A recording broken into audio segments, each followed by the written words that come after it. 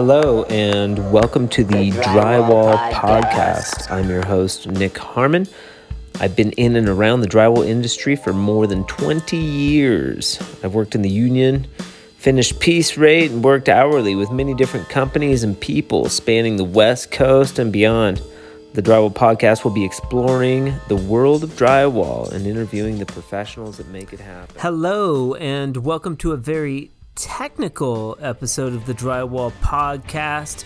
I'm extremely excited to have Elliot and Aaron St. James of Columbia Tools with us. We get deep into the weeds right out of the gate, talking about the history of AMES tools and how their father got his hands on some tools in a back shop of a drywall supply yard and started tooling his way to a new product line. The thing about, we used to go to a town 30 years ago, crack a phone book, right? You crack a phone book. Sure. Okay, there's the LW yard, there's the GMS yard, and there's the two independent yards, for, like say in Reno, Nevada, or somewhere like that. And then you just go and start talking to these guys, and generally speaking, you get a similar reception across the country based on independent or Elliot and Aaron and I have a fantastic time talking shop, both literally and figuratively.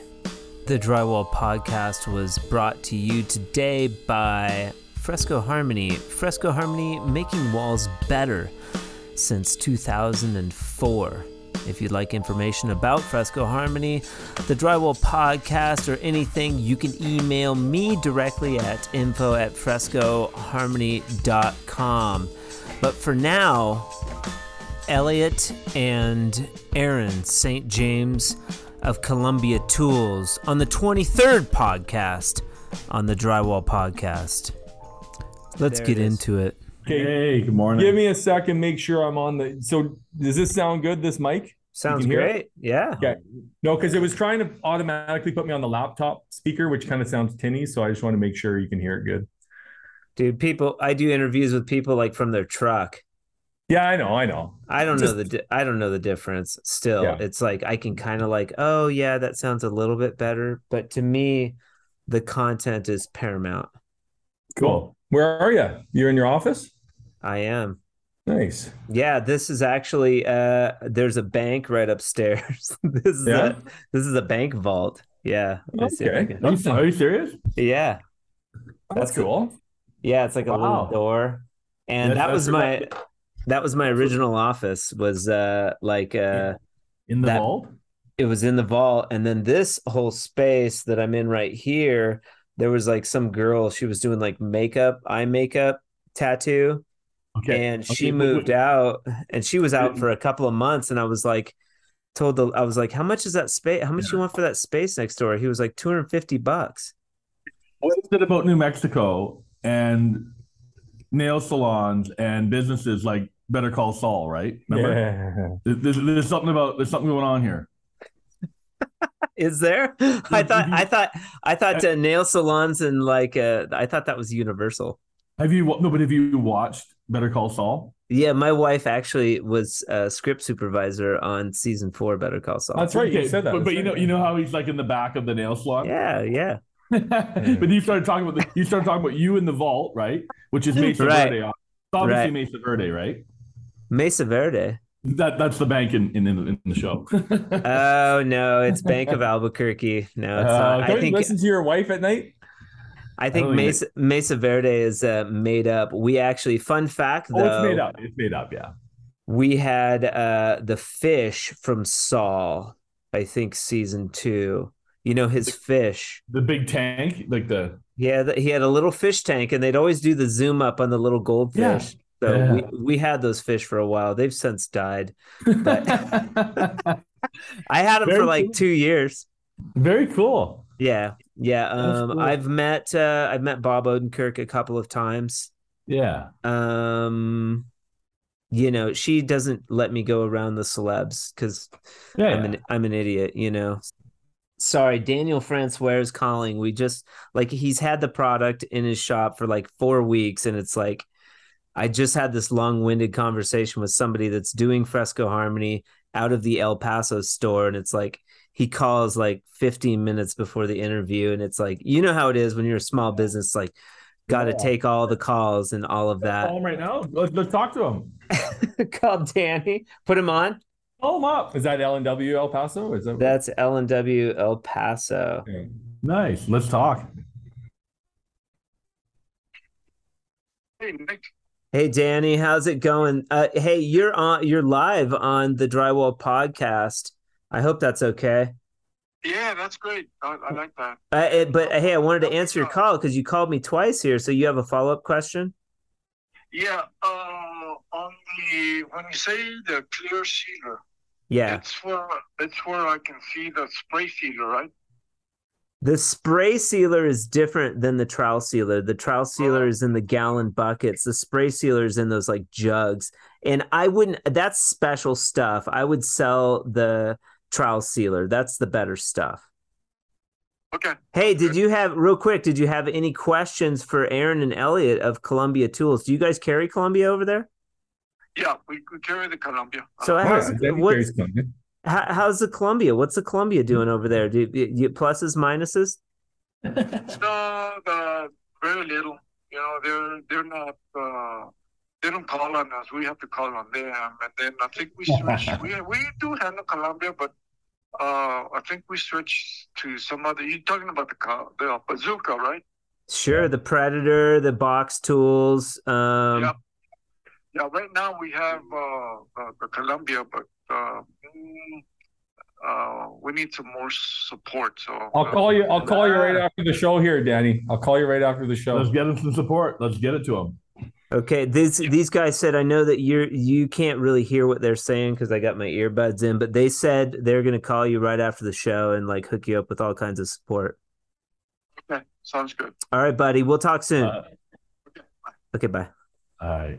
You know, our dad drove down there my dad drove down there and met him. We've never been down there, and I've never been to El Paso. Have you? I think we've been there once or twice, but as a brand or whatever. Yeah, I've been to Lubbock. I've been close, but that's another like 200 miles. I think you're close to it, right? It's close to Alberta. Yeah. I drove the product down. I'm trying to kind of keep it regional so that I can get to these places and give them. He was already saying like, so they've already sold a job. One guy down there has sold a restaurant in Fresco Harmony, which is awesome.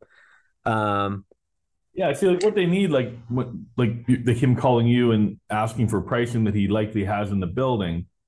That's the kind of support he's talking about from us too, because these guys, think about all the products they have to represent at the counter, right? Like, they have to represent all these products in different sizes and lengths and steel stud. That's their job, though. That's their job.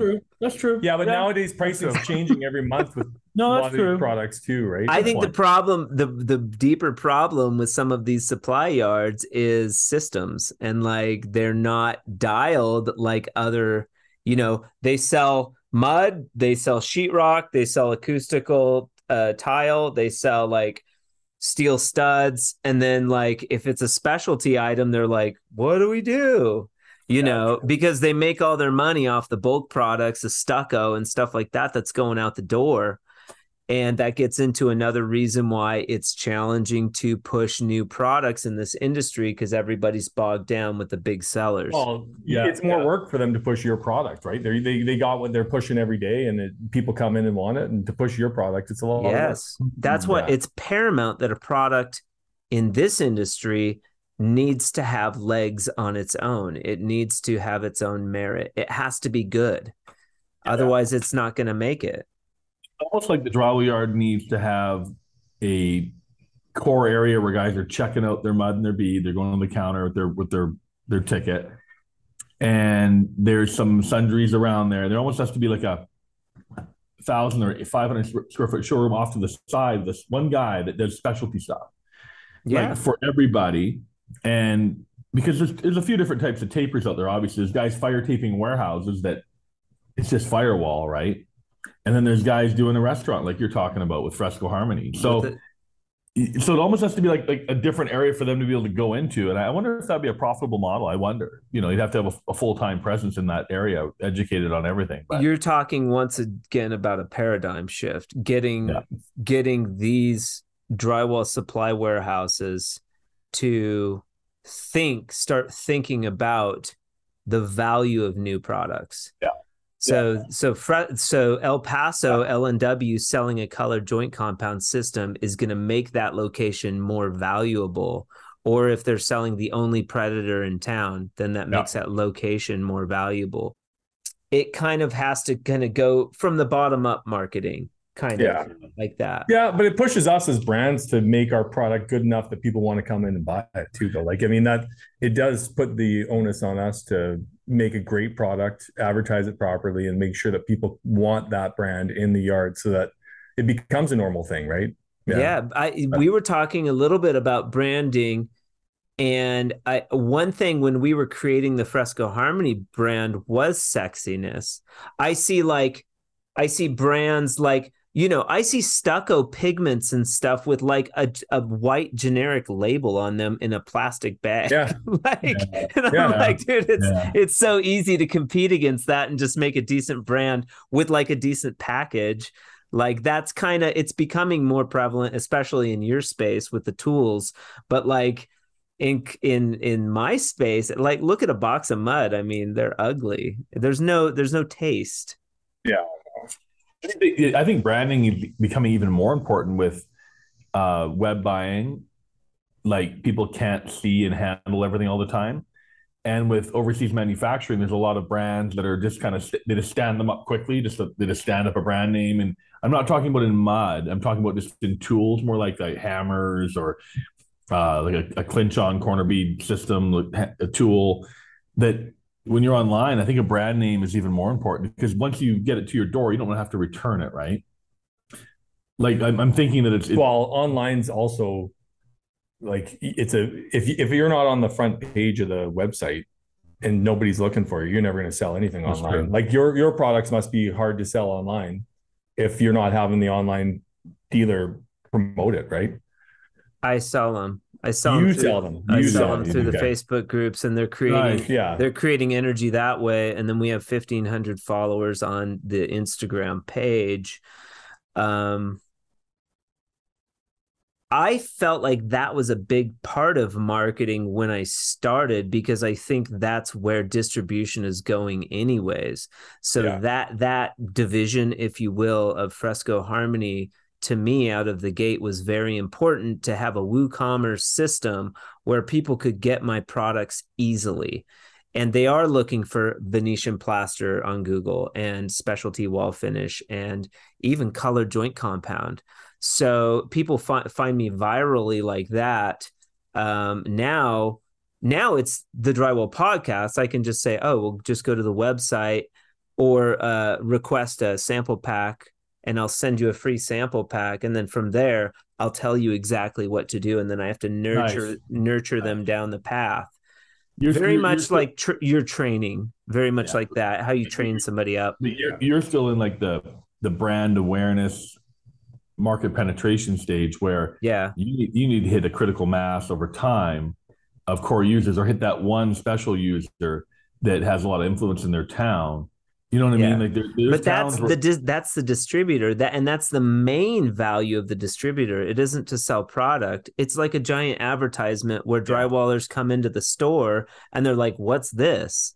Those guys aren't like surfing the web, and they don't know it exists. So that's where, for me, that's where and I had no idea this was going to occur until we started selling out of L&W in Albuquerque. I had no idea that like the drywall distributor was going to be such a crucial like part of this equation, So I guess L&W, the history behind that name, I heard it a few years back, was there was two USG employees, Lionheart and Wallace, that's the initials are for, and they started the company internally at United States Gypsum using their initials, Lionheart and Wallace, and they started buying up yards, but nobody knew USG owned them.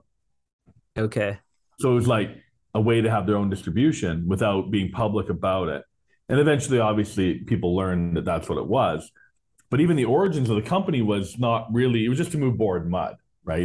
That was the origin of the company. It wasn't to sell Fresco Harmony or Columbia Tools, right? Okay. It's evolved. L&W's evolved. They have really nice showrooms, right? And they're remodeling, so they are taking that whole image thing. It's so serious that they're investing capital into dramatically blowing out their one in Albuquerque. It's like night and day. Like they went from an ugly, and you've seen the ugly showrooms, huh?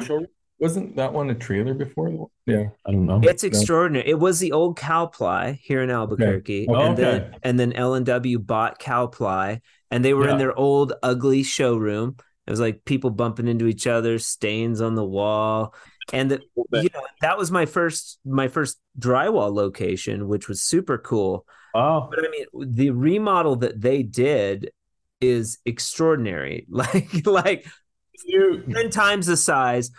Red, white, and blue, new paint, new drywall, beautiful pop machine and everything. Plenty of room. There's a big screen TV on the wall. Private offices for the higher ups, and I'm like, that is so smart in this industry. That is really smart marketing, because now people just come there because they like the energy, man. People want to hang out, right? Yeah. They went to like the University of or Texas Tech or. I forget, it was somewhere in Texas. They the higher ups at L&W and USG went there to talk about the brand, and this professor of retailing, they worked with him, and the advice, I believe, was no more locations until you make them uniform, right? Like, and so this was part of a branding approach from years ago. Yeah, they used to have all different names, like Building Specialty. Yeah. So they were told like the recommendation was not to necessarily grow anymore because they weren't leveraging the growth. They were all like leaving. So like GMS, on the other hand, they bought out all these independents, which they all were originally independents, 5 locations, 2 locations, 1 location, sometimes up to 10 locations. But GMS, apparently from what I heard, they gave everybody shares in GMS, like when you sold your yard, say in Albuquerque as an independent, which is what are they called now? They're Chaparral. So Chaparral was maybe owned by an independent before. We have a Chaparral here. Chaparral, yeah. They're owned by GMS. But I think it was independent before. Yeah. And then what they did with how GMS grew so fast, I think it was like the Rue brothers out of the East Coast or the Midwest. I need to interview those guys. Long story short, they left each individual owner some shares in the mothership. So when they went to go public, it was a big problem because they had all these shareholders, right? And but what I'm trying to say is everybody tried to do what you're talking about, leave it local. That's what I'm trying to talk about. L&W seems like they're doing that. Good. Yeah. Smart. They're smart because drywall's a local thing. Unless you're like downtown San Francisco, then no, it's corporate, right? But in your state, in Washington State, it's a local thing. Yeah. Even Seattle's a pretty big city. It's local. It's really smart because those guys that are already working in those shops have relationships with all the applicators. And they go hunting together, and they go fishing together, and they go bowling together, and they do also there's a lot of relationships in those yards. There's a lot. Coaching baseball and the stuff you hear over they become real tight, especially in the smaller towns. So just to give our listening audience a couple of things, which one's Aaron and which one's Elliot? I'm Elliot. Because I've only talked to you guys on the phone. Elliot, I had it backwards in my head. Okay. All right. So what we're discussing, and just to clarify for the listening audience, is that like in a lot of our listening audience, they'll go to a local drywall supply shop and they don't really take all of this into consideration. But we're talking about the resistance to maybe new products and innovation in the space. So what we're talking about is these larger entities coming in and buying out all of these smaller locations where you buy your product. And that's why the local shop that you've gone to for years all of a sudden turns into an L&W, where it's happening all over the country on a very large scale. And I like talking about some of the issues that come along with that. Well, that's where we years ago noticed this happening, and we thought we had to be something that has to be in these locations, just like mud or board. That's where we came up with the display boards. Whereas if it's not on the shelf, people aren't going to request it. They're not going to. Okay. But if you can see it and you can pick it up, just like a. But I think about Columbia Tools. I'm like, you guys have always been there, right? No, you didn't have to work. You didn't have to work to get into those. Yeah, stores. right. Yeah, true. Yeah, we used to be in cardboard boxes on the shelf, getting dust on them, right? So yeah, we used to go to a town, and you're like, okay, you literally crack. We're talking 10 years ago. Like, it's not even that long ago. Well, years ago. You're like, hey, have you guys sold any Columbia Tools yet? And they're like still in the box in the back of the warehouse, blood, dust on them. Yeah. It was the same. It was the same with Trimtex, the specialty corner beads. Like you get the sample box, you could blow dust off of it. Like that's how little people. You got to go in the back with the guy and show him what you're talking about. Because the thing about we used to go to a town 30 years ago, crack a phone book, right? You crack a phone book. Sure. Like, okay, there's the LW yard. There's the GMS yard, and there's the 2 independent yards, like say in Reno, Nevada, or somewhere like that. And then you just go and start talking to these guys. And generally speaking, you get a similar reception across the country based on independent or the chain they were part of. Not that it was good or bad. You just kind of, each yard had a certain feel to it. Oh, yeah. The independents used to always be what we call double-breasted, which the littlest guy would be the biggest drywaller in town. And he'd have a shop. Yeah, where he had an account where he could order gypsum from a brand or mud from a brand. Interesting. I actually think all the yards started out as what they call double-breasted. I think that was a big thing in the 50s and 60s. Like they were the drywaller in town. You know, that's fascinating. And so this sort of gets into and going back to the beginning, which is a good place to start. And I already told Cam, like, let's go back to we were talking a little bit about AMES and how Columbia sort of broke onto the scene, and specifically your dad. And I love that story. Let's go back to the beginning.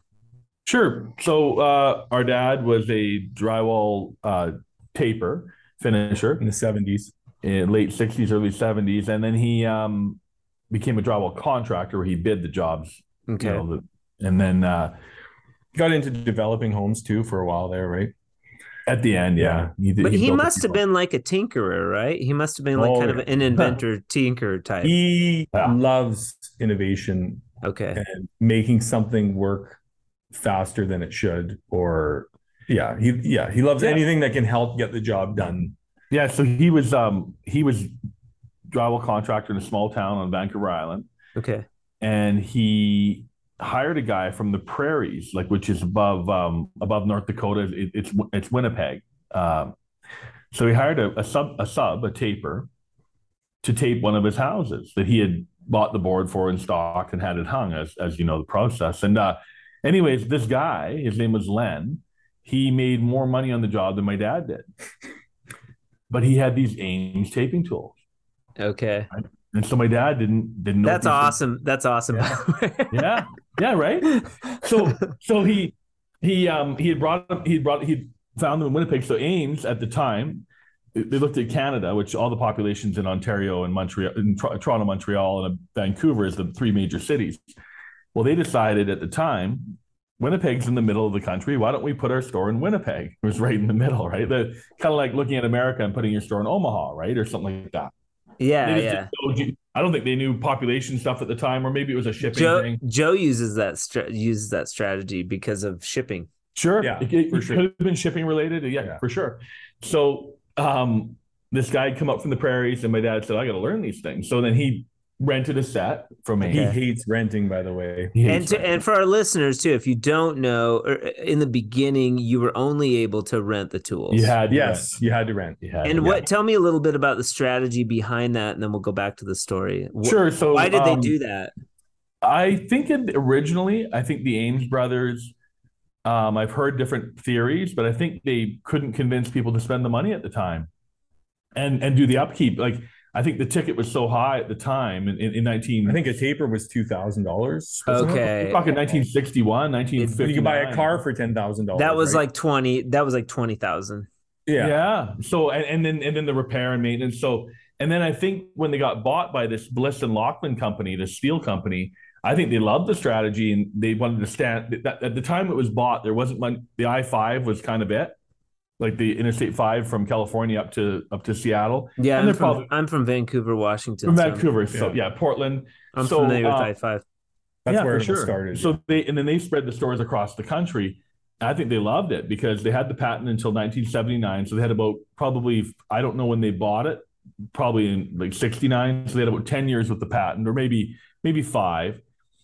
And they loved it because they had a recurring revenue stream. But what happened during that is they trained people to rent the tools. Like it became just a way of doing business. You included it in your bid price, your monthly rental, like when you bid a job. So it became part of the process to rent them.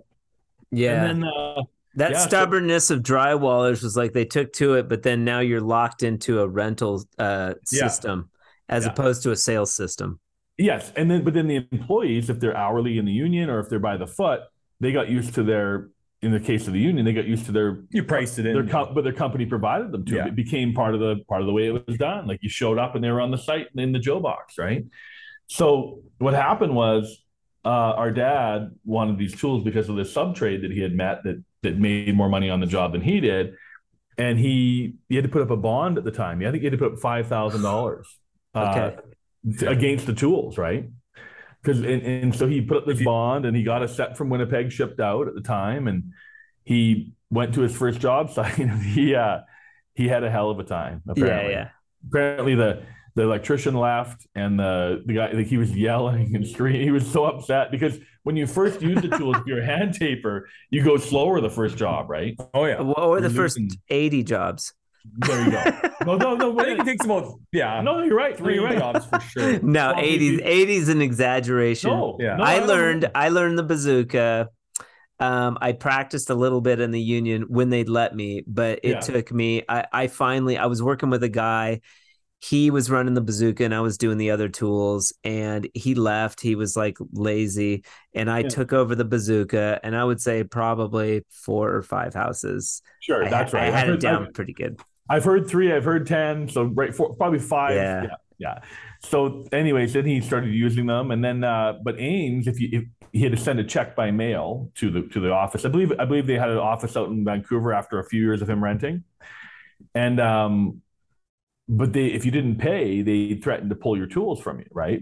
So your dad was renting the tools to other companies. Am I getting that right? He was just renting it for himself. Okay. And he trained not apprentices, but helpers.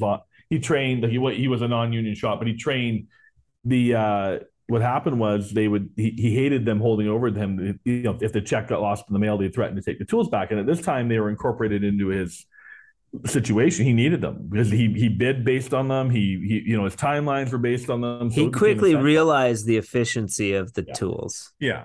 So the patents were running out in 79, and it was and these guys were playing around with making tools in a town not too far away on the island. Yeah, like Vancouver Island, just off British Columbia. This town called Nanaimo. So, anyways, he went in there to found these guys. They were in the back of a drywall yard, of course, like where everything happens is in the back corner of a drywall yard, right? So these guys had some space in Hub City Supply, and they were playing around. There was 2 or 3 partners, and they were messing around, and he said, I'd like to buy a set because I don't want to rent anymore at the time.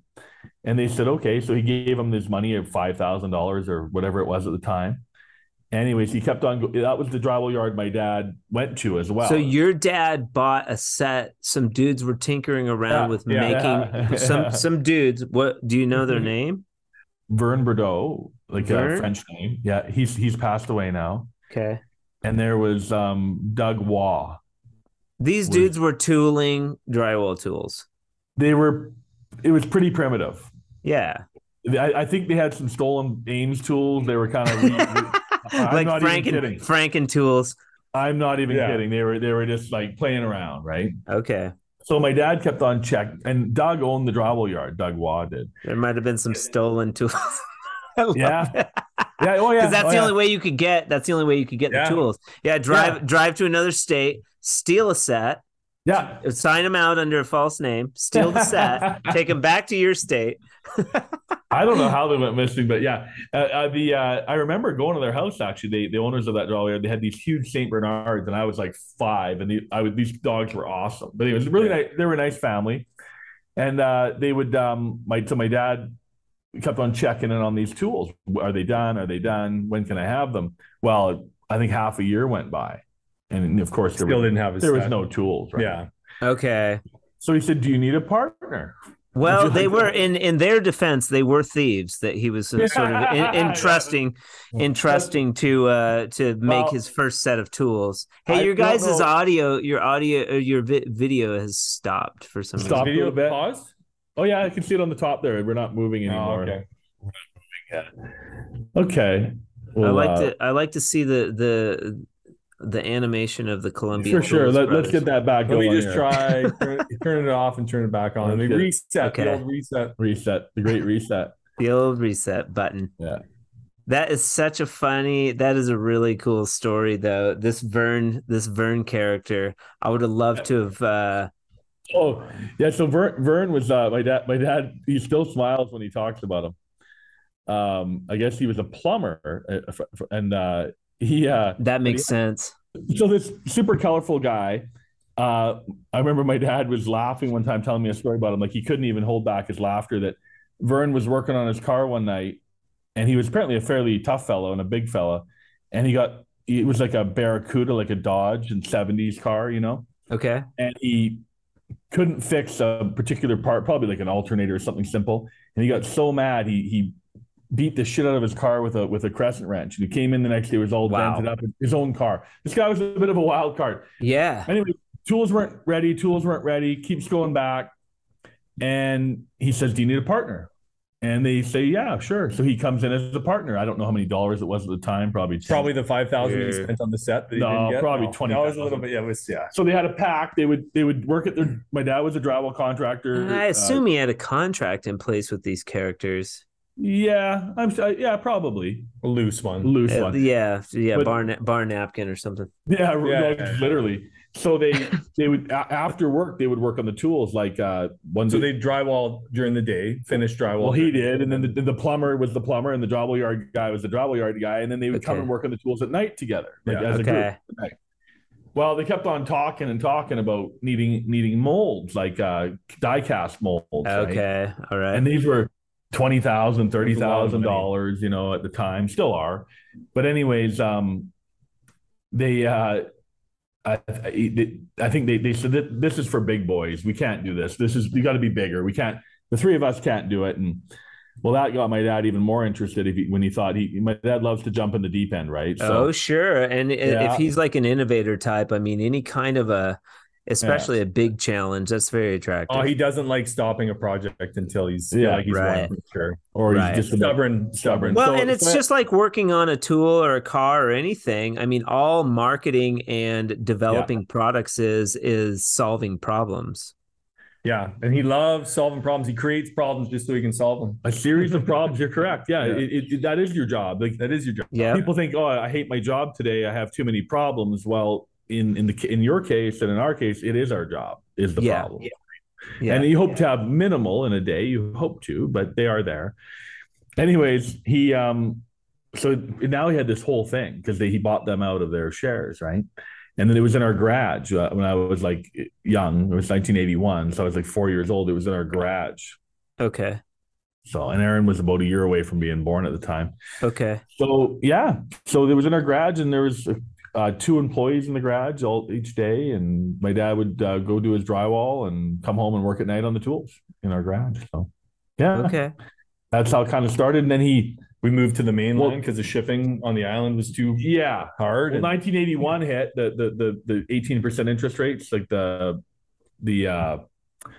Paul Volcker, Ronald Reagan. It was a big deal in your family because your dad, by this point, I assume, was really banking on this tool. It's being 81. Oh, yeah.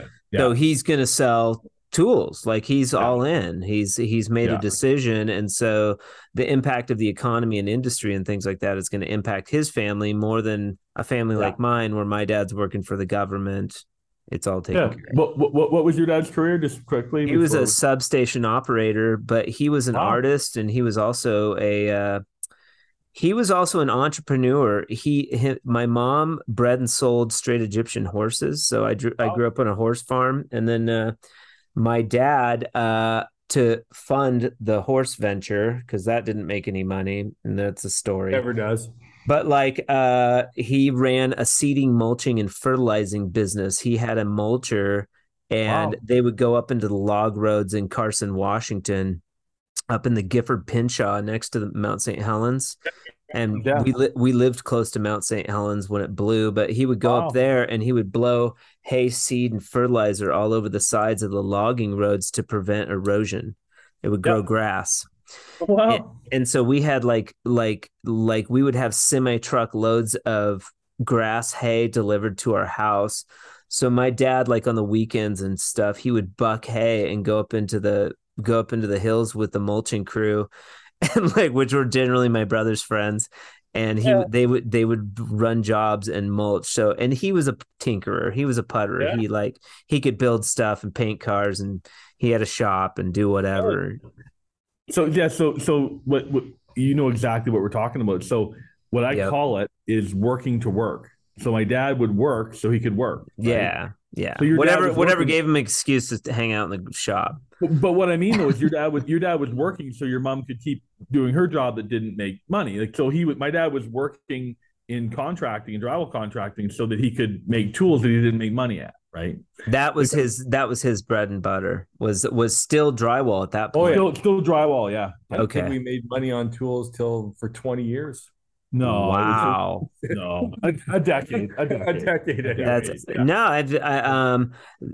I mean, I've been selling product for 10 years now, and it's not like I'm not making money. I'm investing back into the company, but I don't think people realize the vast extent of work and passion and stick-to-itiveness and that it takes to drive a product, especially in this industry. And maybe other industries are the same, I don't know, but this industry especially, just you have to be a special breed. You have to belong. Well, you got to keep reinvesting the money, right? Yeah. You got to keep, imagine sitting at the blackjack table and you just keep doubling down. Eventually you think, I'd like to take something out here, but you cannot. Well, you can, but to your own peril, right?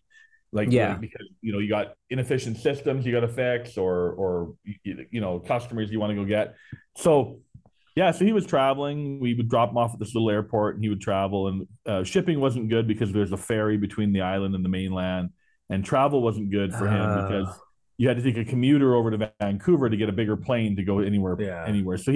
So where was he primarily marketing when Columbia first came out? Was he sticking to regional? Just Canada.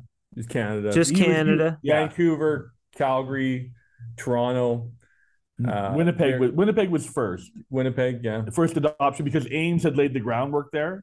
Okay. So Winnipeg was our first dealer ever. He was coming in on the coattails of AMES's hard work, pushing the tools into the trade. Right. Now he's introducing all of a sudden a new purchasing. But even then, even though AMES was known, still not a lot of people knew about the drywall tools. So he would go to job sites and he would just train people on the job sites. He would go on and he'd race them. They'd be hand taping and he'd be racing them with the automatic taper. Beautiful. And they would like it, and then they'd let him finish the job for them. So sometimes he'd get screwed because they would just say, "Hey, keep going, next room." But there's still some hand tapers today that'll take that Pepsi challenge. Oh yeah. No, they're out there, sure. No, there's he could still beat them too. There's a percentage.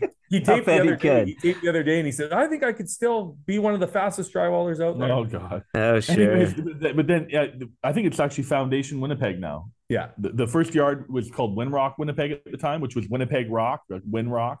Okay. And it's Foundation now, I believe. Yeah. And we still sell to them to this day, 43 years later. Yeah. So.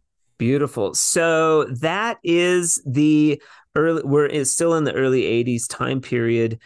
Now, are there other companies that are emerging after this release? And two-part question, is AMES still leasing or renting tools? Rental only. Yeah. Rental only. How long did they do that before they started selling? Well, they bought Tape Tech. So Okay. All right. There was Tape Tech in Seattle. There was Tape Master in Chicago. There was Tape Worm in Texas. Dallas, Fort Worth. Oh no, Long Beach at the time. Oh yeah. So he had some strict competition. Oh yeah. And was he smaller at the time? Yeah, he was smaller. Yeah. Okay, and there was also a Premier out of Belmont or the Bay Area in California. Oh so wow. Tape Tech was in Seattle, and they were doing the best job. They were out in front. Okay. And Tapeworm had made the tool quite different. It's still out there today. Mirko Mud still sells Tapeworm in your area, even probably, right? Is there Mirko Mud there? Yeah, Elite Drywall loves to use Mirko with he gets it by the truckload. Yeah, the Mirko family is still owns Tapeworm, but they're very small Tapeworm comparatively. They just kind of, but anyways, yeah. So there's is Tapeworm's an automatic taper? Yeah, but it's hard. It's mainly sold through the Mirko stores in Texas. They're not interested in competing in that space.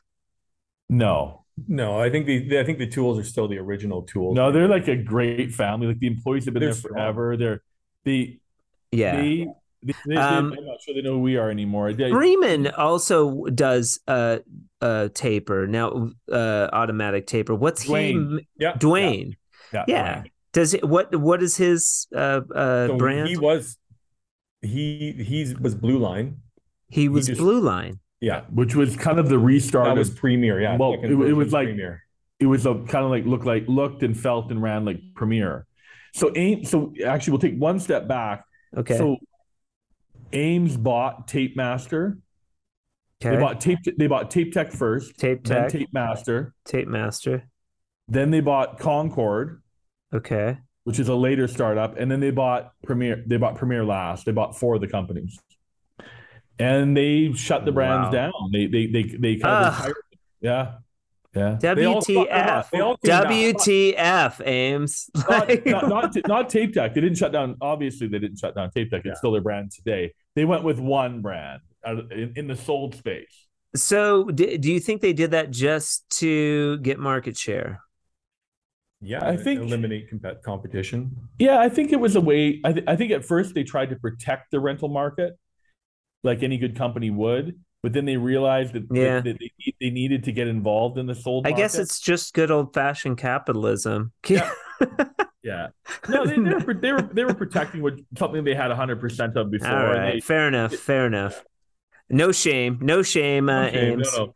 And then what was I going to say? Oh, that it reminds me. I was talking with Shane Larson, who told me to give you guys a shout out to the platformer. Yeah, he's in Alberta there, right? I'm so fellow Canadian. He is a fellow Canadian.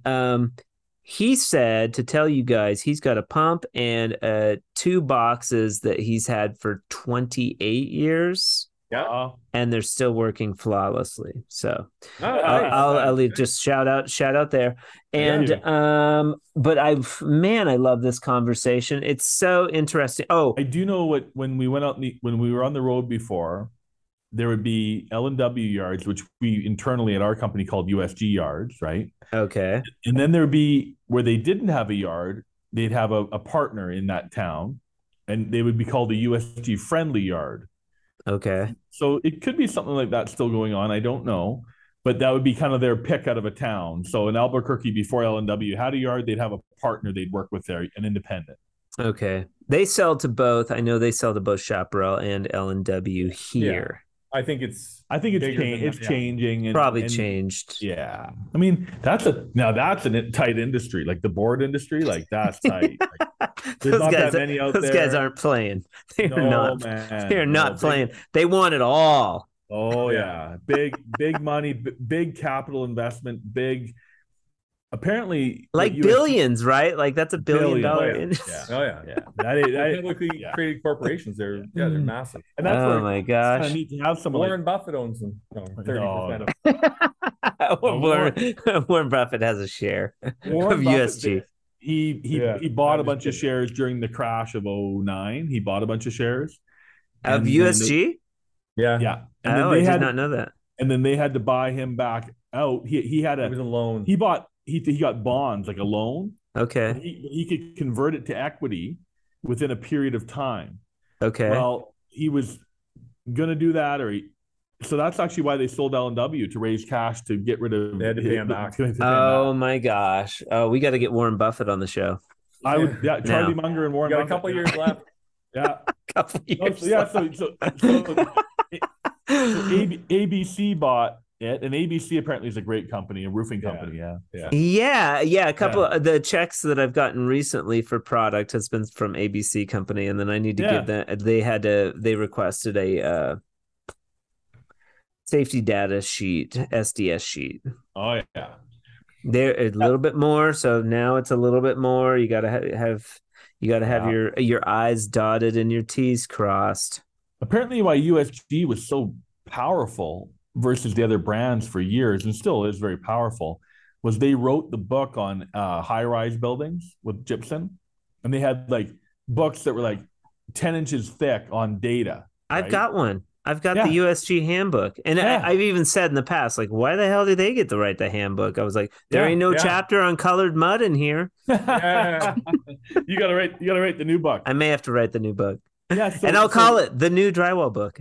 So what happened is because of the USG handbook and all the testing behind it, the USG gets spec'd into jobs. It gets spec'd in by the architect. So that was a big thing for years. Well, that goes back to my interview with Buck Buchanan. They were all making deals like at a certain time with the stucco and all of that in the 70s and 60s. Mm-hmm. And that was the formation of the AWCI, was an organization where they all realized they had to get together in some capacity to move these products. And the book Behind the Walls by Buck Buchanan is about the history of EIFS, that product. Yeah, no, that's it's interesting. It really is. There's some crazy stories from the old days because it was so. I mean, let's face it. Drywall contractors are hardworking. They're generally humble people. Yeah. And the people that serve them had to be similar, right? And good old boys, as they say, right? Sure. And you can imagine these corporate guys with cowboy boots on, and it just would have been a crazy time to be in the industry, right? Like with these small towns, there was. I think it still is that way. It is. I think so too. That's what you see at the local level, don't you? Like people know each other. People a little bit. Ron over at this L&W is a super cool guy. The guys at Chaparral, they were very cool.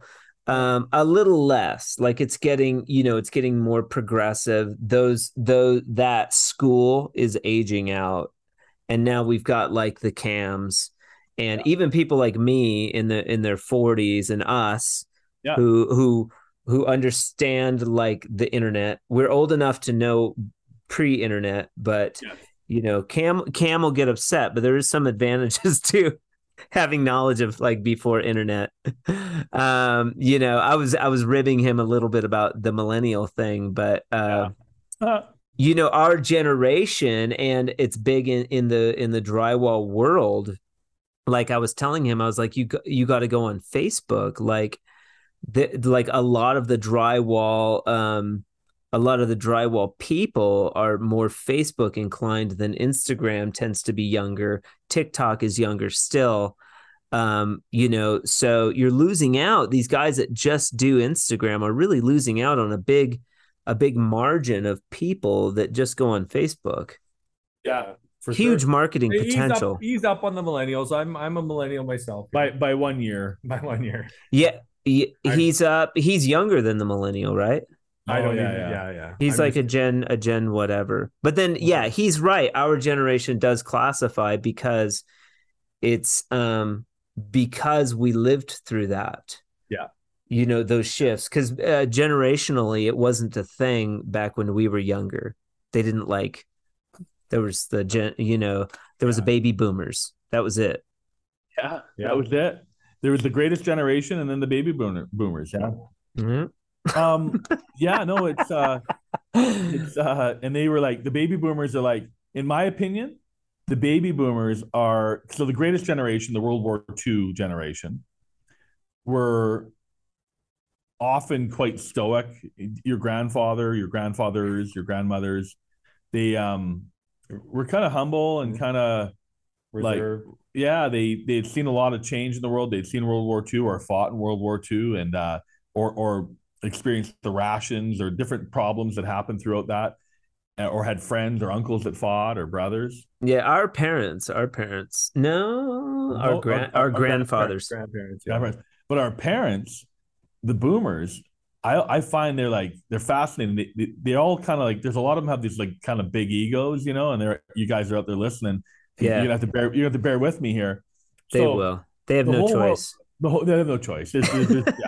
So what happened was like McDonald's was formed around them, and A&W drive-ins were formed around them. The 57 Chevy, the Corvette, the whole world shifted for this massive glut in population, right? And it's called they call it the pig and the python. Like if a python eats a pig, that you got this bump running through the python. You know what I mean? This big bump inside of the snake. So the pig and the python is the baby boomers, and they've moved elections, they moved policy, they moved everything for their whole lives. So they had a lot of power. Oh yeah, and they had a lot of freedom. They had rock and roll with Elvis. They had hippies. Yeah. Well, they turned into the hippies. Yeah. They dominated the world for years. Yeah. Years and years, and they still do.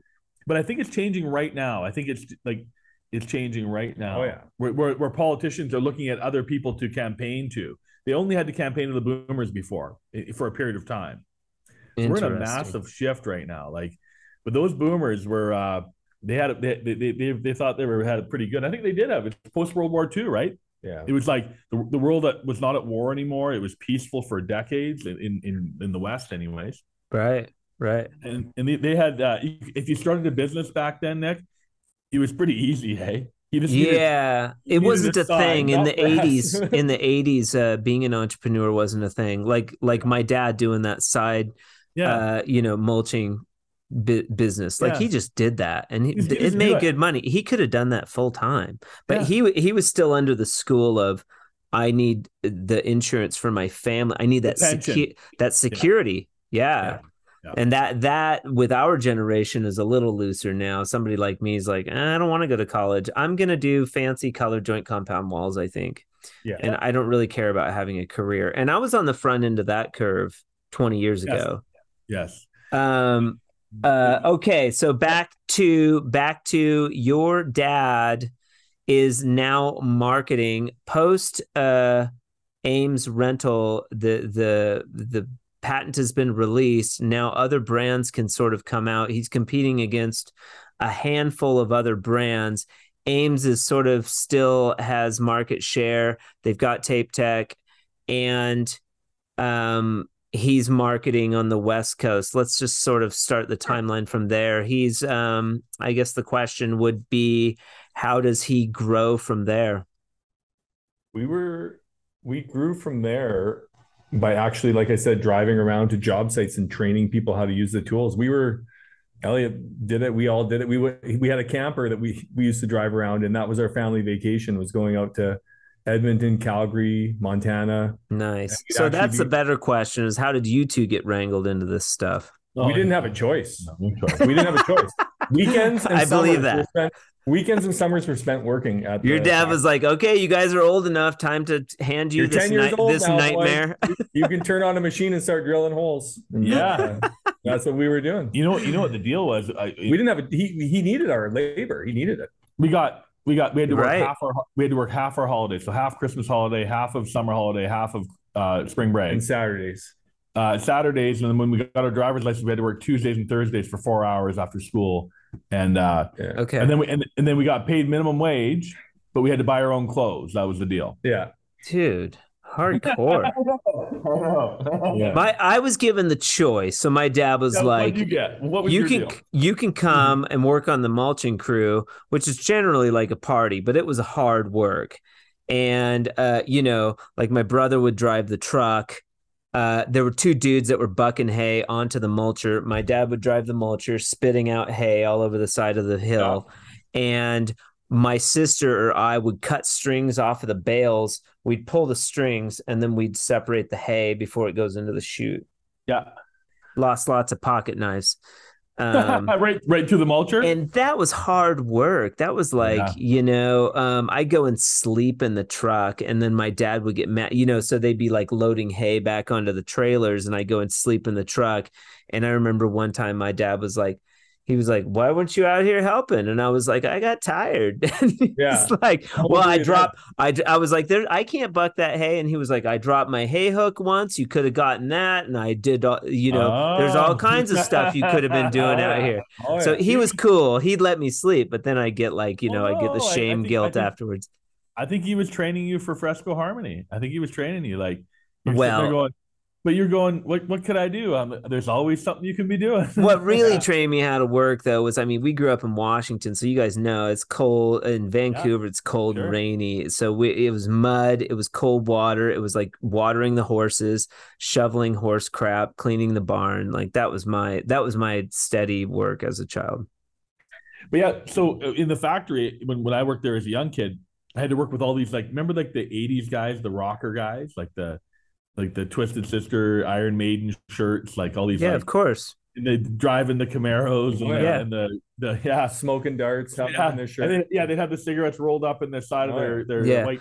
Yeah, Billy Madison. When Billy Madison goes back to school and he goes to high school, he has an REO Speedwagon shirt and he's driving a Trans Am. Here we are, 15 years old, working with these guys. We're working with these guys, right? Balls all the time because we're the boss's son, right? Yeah, right. They would got treated like shit. Right? They chucked me in the dumpster. They chucked me in the dumpster was one of their fun tricks, and then they would. One time they steal your lunch, tied me up with a rope like a pirate, and I fell over and I cracked my cheek. And nice, yeah. But they were fun. They were nice guys. Yeah, we would get the scarecrow, and so they would hold me down on the hay truck, and they would just stuff. They would stuff hay in every part of my body. The rite of passage, yeah. And those were like the 80s guys too. They were hardcore, that's a small town. That area is a small town. I was in that was Carson. He did the bulk of his mulching in Battleground, Washington, but it was still the Gifford Pinchot area. You still had access to it. That's where I'm from. My drywall beginning was in Woodland, Washington, at Fleetwood Homes of America, right there on I-5. Yeah. I would travel up I-5 every day to work, and they were doing mobile homes. And they were doing quick setting joint compound was all they used, and they were running that stuff through the tools even, and then they had these big heating washers, these big washers that they would put the tools in. They've been doing that for years, and they've had a lot of trouble doing that for years. Crazy, I think they still do that in Australia quite a bit. They were doing that up to 10 years ago, anyways. They just started they started making more Americanized mud out there, but they used Quickset forever through the tools. That's why we never sold a lot of tapers there, but they would use the pumps and boxes, and we had to make a quick disconnect head on a mastic tube for Marletti Homes in Hermiston, Oregon. We've worked with them over the years and I've been in those factories. They move on chains, right? The houses move on like a chain drive. They move on a air now. Okay. They blow up on this was 24 years ago. They blow up on these pockets of air, and then one division will push the home down and then push it over. And I was in the drywall division there, and that's where I learned to walk on stilts. And there's a lot of stories from that place, but that was my introduction to drywall. Oh wow! And then the rest of your family went other ways, like other industries, like your brother and sister you mentioned earlier. Like, I'm first generation. Like I liked the mud. I thought it was cool.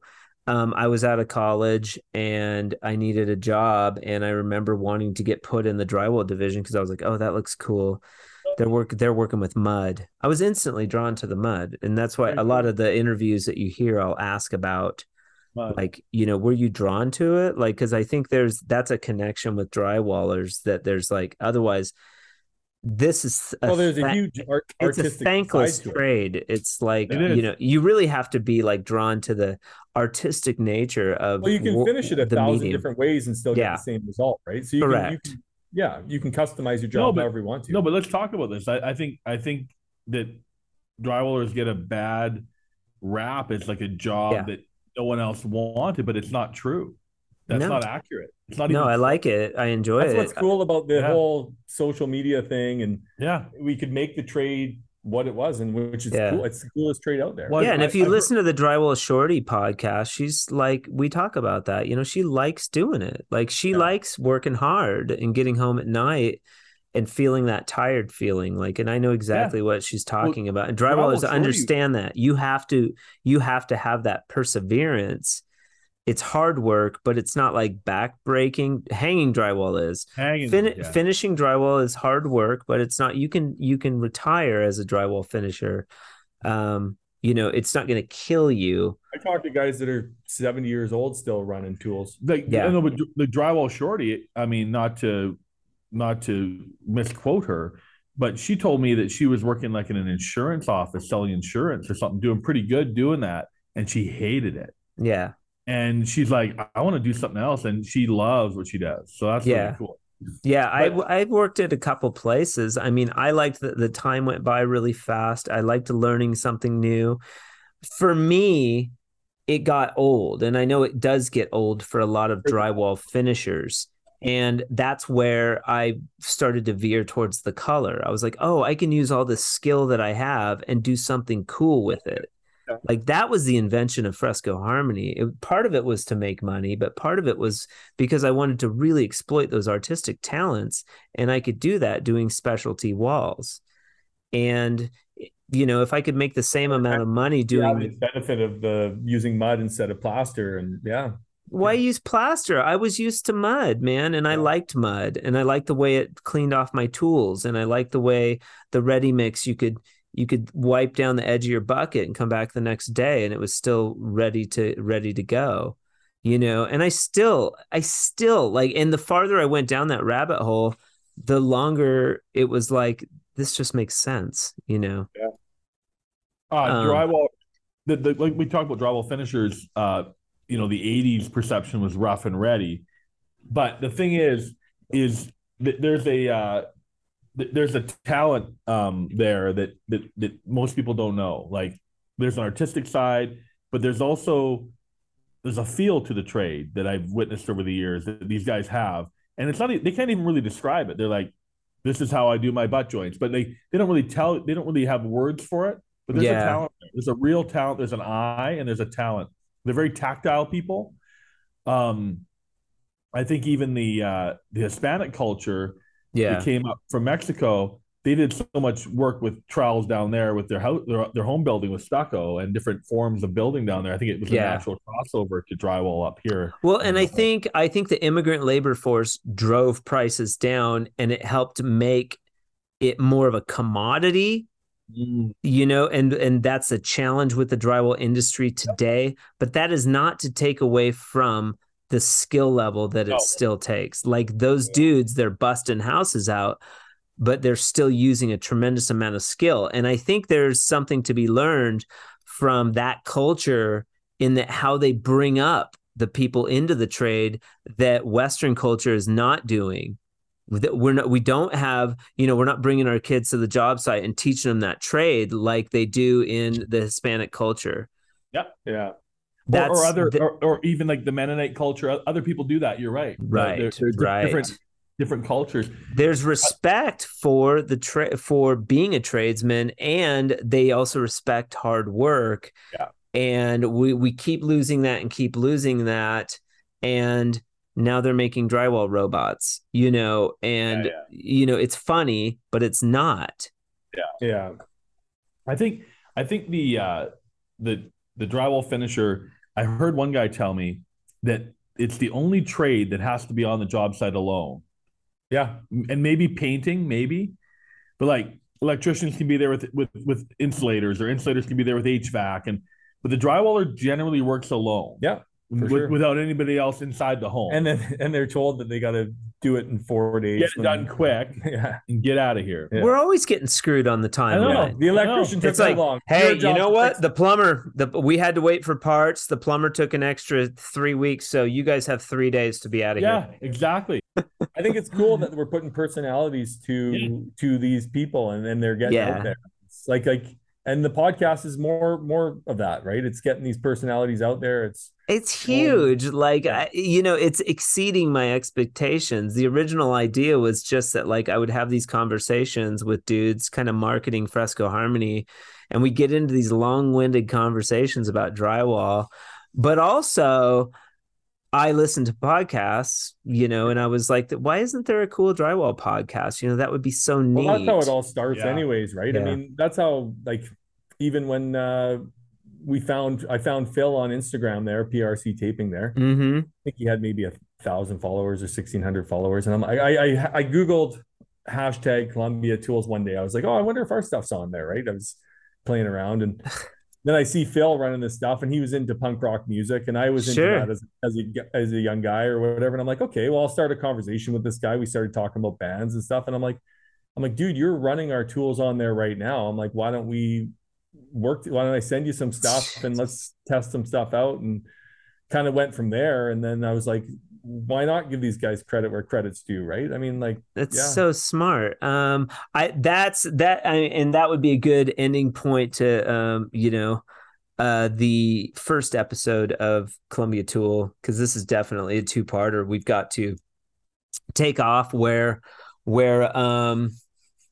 I guess where your dad is marketing the tools, where Aaron and Elliot sort of come into focus, you guys taking over the company, and, where you've driven, kind of like the present day, and also getting into where you guys headed with Columbia Tools. Yeah. And we can get into more into marketing and stuff like that. But I think and stop me if I'm wrong, there's another hour here, right? Yeah, for sure. Yeah. Okay. Where I want to leave this one is related to your project and your company and Fresco Harmony and our current company. Sure. Have you ever heard of the 100th monkey theory, or the 100th monkey phenomenon? Have you ever heard of that one? No. It's like a Japanese primatologist. I don't know this totally. We'll have to read up on it, but sure. They like observed that these monkeys were washing their food in a certain way, and then he taught them another way, or he showed a group of them another way, and after a certain amount, a critical mass, learned it became innate within the culture. Yes. Of the primates, and all of a sudden there was like monkeys on other islands doing it. Yeah. Like it went through like the air. You know what I mean? Yeah. Like it shifted. Isn't that like so? That's what we're doing. I have heard of that. Yeah. There's an actual name for that phenomenon. There's studies that have been done. There's books like The Tipping Point, and there's critical mass, and but you're sitting there with Fresco Harmony, and you're like, you're trying to hit that 100th monkey, right? Now I think no, seriously, I think no. You're obviously working with humans, but I think I actually think that your product, if a product, Elliot, we're gonna cancel that thing. If a product's horrible, it'll never make it, right? Like sure.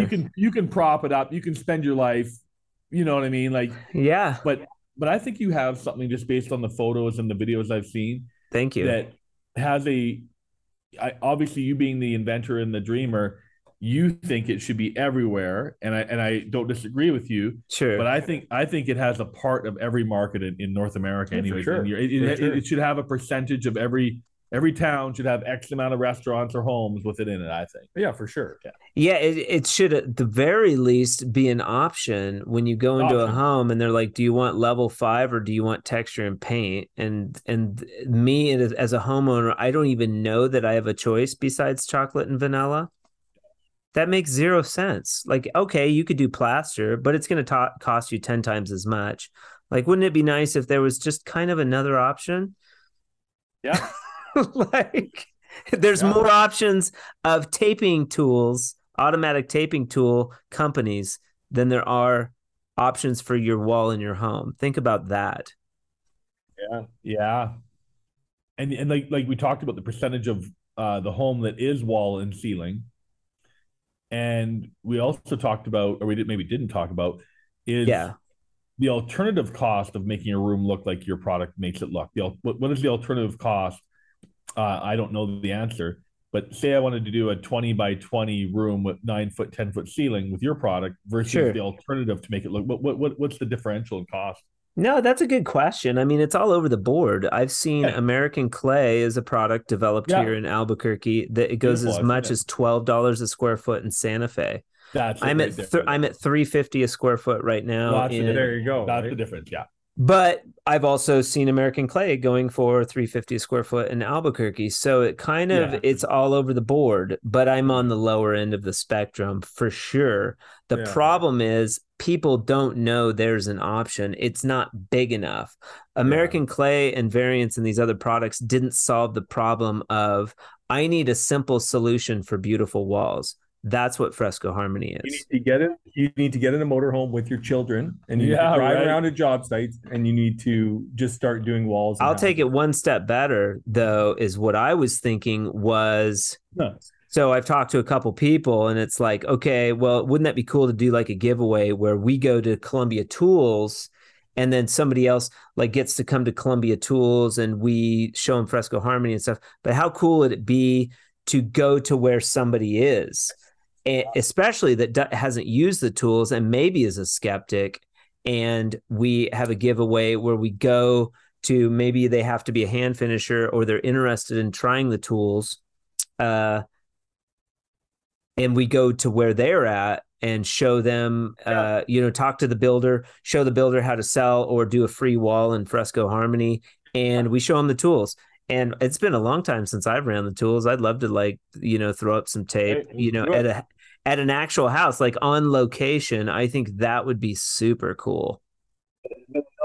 You're sitting there with this awesome product and you're like, how do I get on the menu for homeowners and builders, right? Because that's all you really need to do is get on the menu, I think, to get to get you where you want to be. Yeah.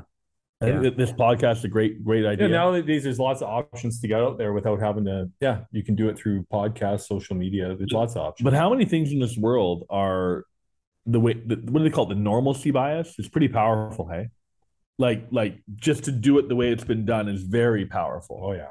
Like in so many ways that old technology stays around for dozens of years. When it really has no place sometimes. Yes. Me and Jason Weiler, who used to own All Wall Equipment, we last week went to Eddie Vedder in Las Vegas together. Okay. And we were talking about like Alice in Chains fellows passed away. Obviously, Nirvana fellow passed away, and Chris Cornell from Soundgarden. Yeah, he's like the last guy left of those four, right? From the Seattle scene. What I liked about watching Eddie was like he's like this A-list guy that acts like a C-list guy or D-list. Oh yeah. He seems like a cool dude. Like he's forever like Seattle grunge scene. Yeah, forever. yeah. Well, cool. Should we wrap up and do part 2 a different day, or yeah, part 2? Now? I was gonna say we'll take off. I like the direction we were going with the branding. Yeah, Phil. We'll get into the. That's the where we could start, and where you guys sort of take over the company, and how you did it differently from your dad. Yeah, for sure. Yeah. And just such a pleasure, you guys, talking with you about this stuff. And I think this is good content. I think people are, even if they don't know they are, I think especially the tool guys are very interested in like the whole AMES conversation. And you guys just have so much background on that. It's very cool. What's funny is that for the two podcasts, so there's like my dad and who he sold to, and there's like Aaron and I and who we've sold to. My dad could sell to those guys in the 80s because he was one of those guys, right? The 70s and 80s, he was a boomer. And they knew how to sell to each other. Those boomers, they repaired everything themselves, remember? Right. Remember how they like fixed everything? Yeah. And they made stuff last forever, right? Whereas Aaron and I kind of understand the consumer economy, which has evolved since 1995 or so, the internet, and people just buy new stuff now. You just like, I mean, like, remember wrenching on your bike when you were a kid, right? People don't do that anymore. They just buy another one. They, throw it on Craigslist or buy it. And the products they're counting on you buying another one too. They make the stuff to break easier, and that's part of the whole commercialism. That's terrible. And do you know what we're talking about? Like, say that you buy a set of walkie-talkies for your kids or something. we're talking about like $1 that the manufacturing company's saving to not thicken little transistors. And like, it's like the thing's perfectly good except for one little wire that frays or breaks. I equate it to like cereal, to like breakfast cereal, like, you know, or chips where they puff the air into the chips. Yeah. Shrinkflation. Yeah. More, you know, it's more expensive. You get less stuff, well, you know. That's, we don't ever want that to happen in the drywall industry, but yeah. I think if you're, you know, at a certain point, you get big enough to where it's, and it is happening in the drywall industry. People are complaining about the sheetrock, and I'd like to get a rep for those companies to talk to about the failing sheetrock that's occurring lately. That I am seeing threads go about it, but we'll get to that at a certain point. Aaron and Elliot, Columbia Tools. We will save how, you know, your pearl of wisdom for the part 2, and we're gonna wrap it up today. I appreciate you guys being on the podcast. Thanks, Elliot's wondering when we get to smoke a joint on the podcast. Yeah, Elon Musk. He's only ever listened to one podcast, and that was it. He thought you just smoke joints and drink. You just smoke joints. I feel like I thought it was like Rogan with Musk. I'm like, no, you got to talk, though. Oh, okay. Maybe in the 80s, like that would have been cool, but it's like, come on, guys. Like, I mean, pot's legal. How edgy is it? Yeah, how edgy is that? Exactly. Well, you know what? And you guys are just going to be like stupid and forget shit while I'm trying to like get fucking information out of you. Yeah. True. Good, Nick, man. Thanks for having us, pleasure, man. Yeah, no marijuana. Okay, you guys, you have a fantastic day, and I'm sure our listeners will be ready for part 2. Awesome, thanks. All right, talk to you soon. Yeah, man. Special thanks to Aaron and Elliot for being with us on the Drywall Podcast today. We value your opinion on these issues that affect our industry, and we appreciate your time. The Drywall Podcast was brought to you today by Fresco Harmony. Fresco Harmony, making walls better since 2004. If you'd like more information about Fresco Harmony, about the Drywall Podcast, or anything, you can contact me directly at info@frescoharmony.com.